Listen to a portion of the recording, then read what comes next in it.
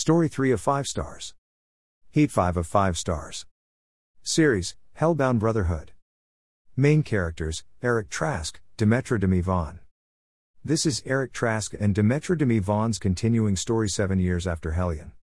Eric never stopped loving Demi, but he's spent the last 7 years building his wildly successful business and trying to forget Shaw's Crossing, Demi and the God's Acre Curse.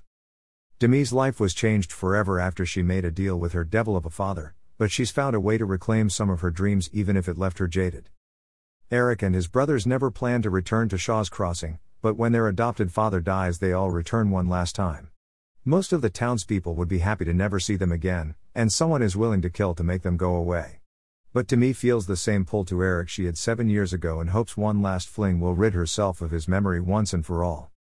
There's a lot of eroticism in between revealing secrets, murder and sinister, deadly plots that involve the Trask brothers, Demi and the townspeople. I'm slightly warming up to Demi, but Eric is the true star in this story. He's the persecuted hero you can easily fall in love with, while Demi's walls make her come across as a cold bitch. I wish the author showed us more than told us who she was under the anger. I might have liked her more. I struggled with believability regarding the God's Acre Curse and its secrets affecting the town, but maybe once all is revealed it will make sense. If you like my reviews, I hope you will follow my blog.